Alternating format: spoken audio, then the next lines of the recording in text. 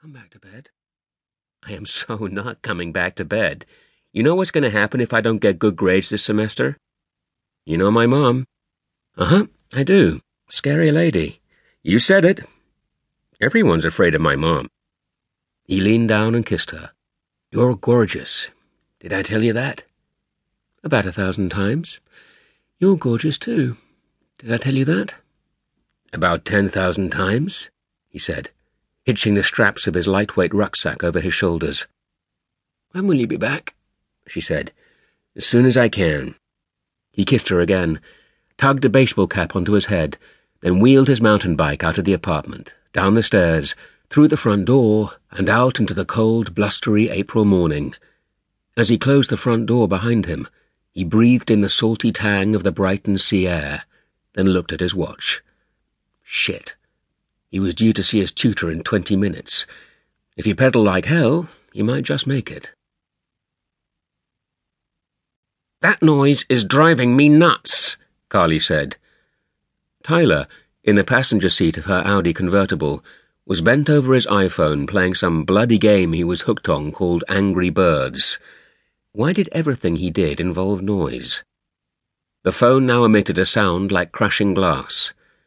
We're late, he said, without looking up and without stopping playing. Tyler, please, I have a headache. So?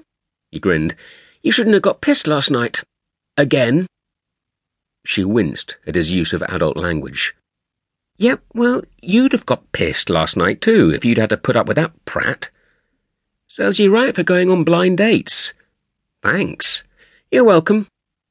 She stared through the windscreen at the red light and the steady stream of traffic crossing in front of them, and then at the clock, 8:56 a.m. With luck, she'd drop him off at school and get to her chiropody appointment on time. Great, a double pain morning. First the corn removal, then her client, Mr. Misery. No wonder his wife had left him. Carly reckoned she'd probably have topped herself if she'd been married to him. But hey, she was paid to stop Mrs. Misery from walking off with both of her husband's testicles, as well as everything else of his, correction, theirs, that she was after. It really hurts still, Mum. What does? Oh, right, your brace. I'll call the orthodontist and get you an appointment with him. The lights changed. She moved her right foot from the brake pedal and accelerated. I'm going to the old people this weekend, right? I'd rather you didn't call them that, okay? They're your grandparents. A couple of times a year, Tyler spent a day with her late husband's parents. They doted on him, but he found them deadly dull. She glanced fondly at him for an instant. He was growing up fast, and looked handsome in his shirt and tie, red blazer and grey trousers.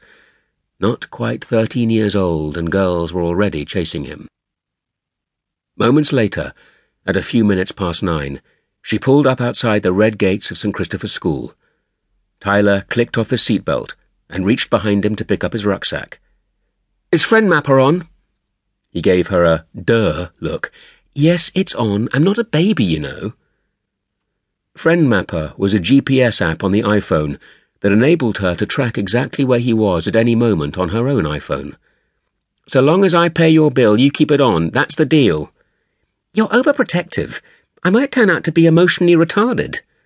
That's a risk I'll have to take. He climbed out of the car into the rain. Every time he went out of her sight, she was scared for him. The only reassurance that he was okay was when she checked her own iPhone and watched his pulsing purple dot and could see where he was. She was overprotective, but she couldn't help it. She loved him desperately, and despite some of his maddening attitudes and behaviour, she knew that he loved her back just as much. She headed up towards Portland Road, driving faster than she should, anxious not to be late for her chiropodist. Her phone pinged with an incoming text. When she reached the junction with the main road, she glanced down at it. I had a great time last night. Would love to see you again. XXX. In your dreams, sweetheart. She shuddered at the thought of him. Dave from Preston, Lancashire.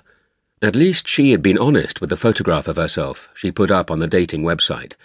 Well, reasonably honest. And she wasn't looking for a Mr. Universe. Just a nice guy who wasn't...